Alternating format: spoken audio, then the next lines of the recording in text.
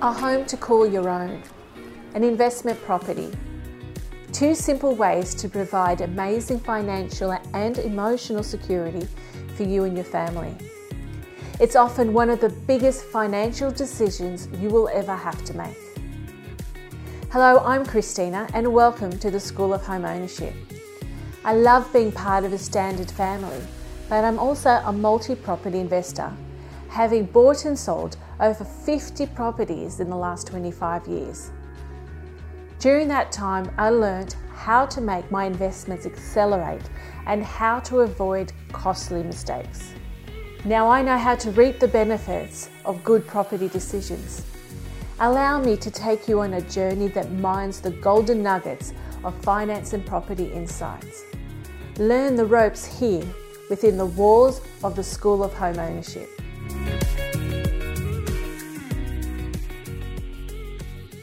Hi, I'm Christina from the School of Home Ownership, and again today I have Jennifer Crawford, who is an architect from our new home coach.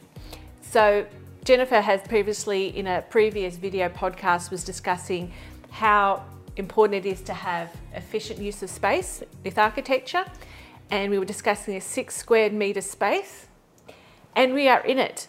So Jennifer's going to take us through the process so we can have a real example of how important it is to be able to have an architect really efficiently use your space and make the most out of your home. So take us through. Okay, thanks Christina.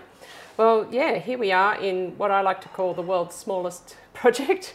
I tell people about the 6 square metres of floor area and how can that make a difference? Well, in this particular case, we're currently standing in the kitchen, and before we did the project, the external wall to this kitchen was in line with these lights, and the area that we're standing in was a courtyard space. So for the listeners, that's 1.5 metres difference. Yes, so in this project, the client didn't have anywhere to entertain people, and so she was actually considering moving home because she couldn't really invite people over because there was nowhere for them to sit. So all we did here is we moved a wall from the edge of the kitchen, as you said, 1.5 metres, and added an extra 1.5 metres of floor area in the kitchen. That meant that she had somewhere for people to sit on the other side of a peninsula bench top. It's 4 metres long, and we added this amazing sliding glass door that gives a great indoor-outdoor relationship between the kitchen and a small courtyard area. And it's just this small area of 6 square metres that has then meant that she can entertain, invite people, and has totally transformed how she lives in the house. Yes, and this house is in Balmain, so yes. It's a townhouse? Yes, so it's a small townhouse, 2-storey townhouse, and it's quite constrained on you know, where you can actually build, because it has another house immediately behind it and, you know, houses on either side. So there's not a real lot of options in terms of how you can add more space to the house.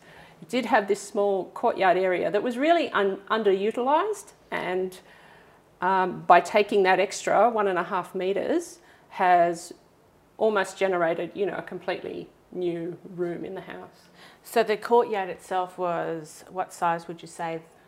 Previously it was about 3 metres wide by, you know, 4 metres long, and you could fit a table there, but it meant, and there's a window from the kitchen, so you could look out onto it, but it didn't really feel part of the space.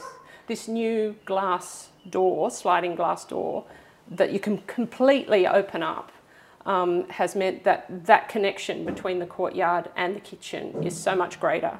And now it almost feels like that courtyard is an extension of the house itself. I think we should have a look at these doors because they really make the difference. Yes, in this particular project, it was this door that either made or could make or break the project. And while the door itself is not cheap, so this is a $10,000 door, but I said to the client at the time, you invest in this and this makes the project work. And she agreed, and she was happy to do that, and that's really the key part of the whole project. So this is obviously got a lot of light. So we've moved from a small window. From a small window above the kitchen bench that kind of looked out, but was really disconnected between the kitchen and the courtyard. That's a very architectural thing to say, disconnected. So we've got this door, and you were saying the bifold. So how does it work? Let's just see it work. Yeah, so this is an open enclosure, a frameless sliding glass door. And so how we open it, the reason why we chose this door is because we have such limited space, and often when you have bifold doors, when you open them, they actually take up a lot of space in the room. But this, as you can see, the panels just slide along the track. And I think Bronwyn was saying that, you know, if it's too windy or whatever, she'll have 2 panels. Yeah, and so you can choose how many panels you want to open or close. And when it's completely open, the space really feels connected inside and out. And they take minimal space, and it just makes such a difference to the project. So is it rude to ask, so how much would this project cost? This project, well, keep in mind that building costs have escalated over the last 18 months. This was finished about 2.5 years ago. So building costs are different now, but this sort of project is probably around $100,000 to $120,000. So this all would have been built up as well. So it's just something above there. There's nothing above here because the original external wall was in line with these lights. So it's just this piece of new roof, this piece of new floor, this piece of wall, and the slight, you know, internal changes there, and then new kitchen and new lights and things like that. Yeah, so it includes the kitchen. Yeah.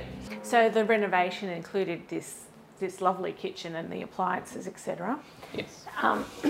And I think it's also worth mentioning you've got all these clever little cupboards and extra space down there as well. Yes, when you have really small spaces, it's trying to get as much efficiency as possible. So using every nook and cranny is useful. Yeah, so this made a massive difference, and we'll have before and after photos. And the courtyard's still there? Yeah, the courtyard's still there, and it's actually more usable when you open up the doors because of that indoor-outdoor connection. The courtyard is still a, you know, more usable space. Okay, so previously you would have to go around to the side, open that door. So if you couldn't actually host. Yeah, so you'd have, so previously when the courtyard was there and the wall was here, there were like 3 disjointed spaces. So you couldn't necessarily talk between the kitchen and the courtyard or the kitchen and the living room. But now with this connection, it's more open and connected for people.